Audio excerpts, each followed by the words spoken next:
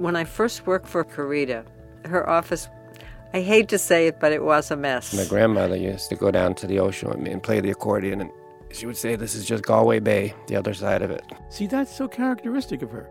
She didn't just want people to come in and listen to the music.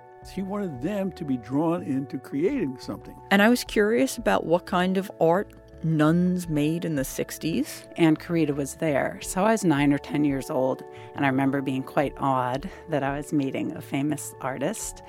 It was also my first art show, so it really made an impression on me. We called it An Evening with God, and the subtitle was A Piece of Bread. That was Corita's idea. She loved playing with words.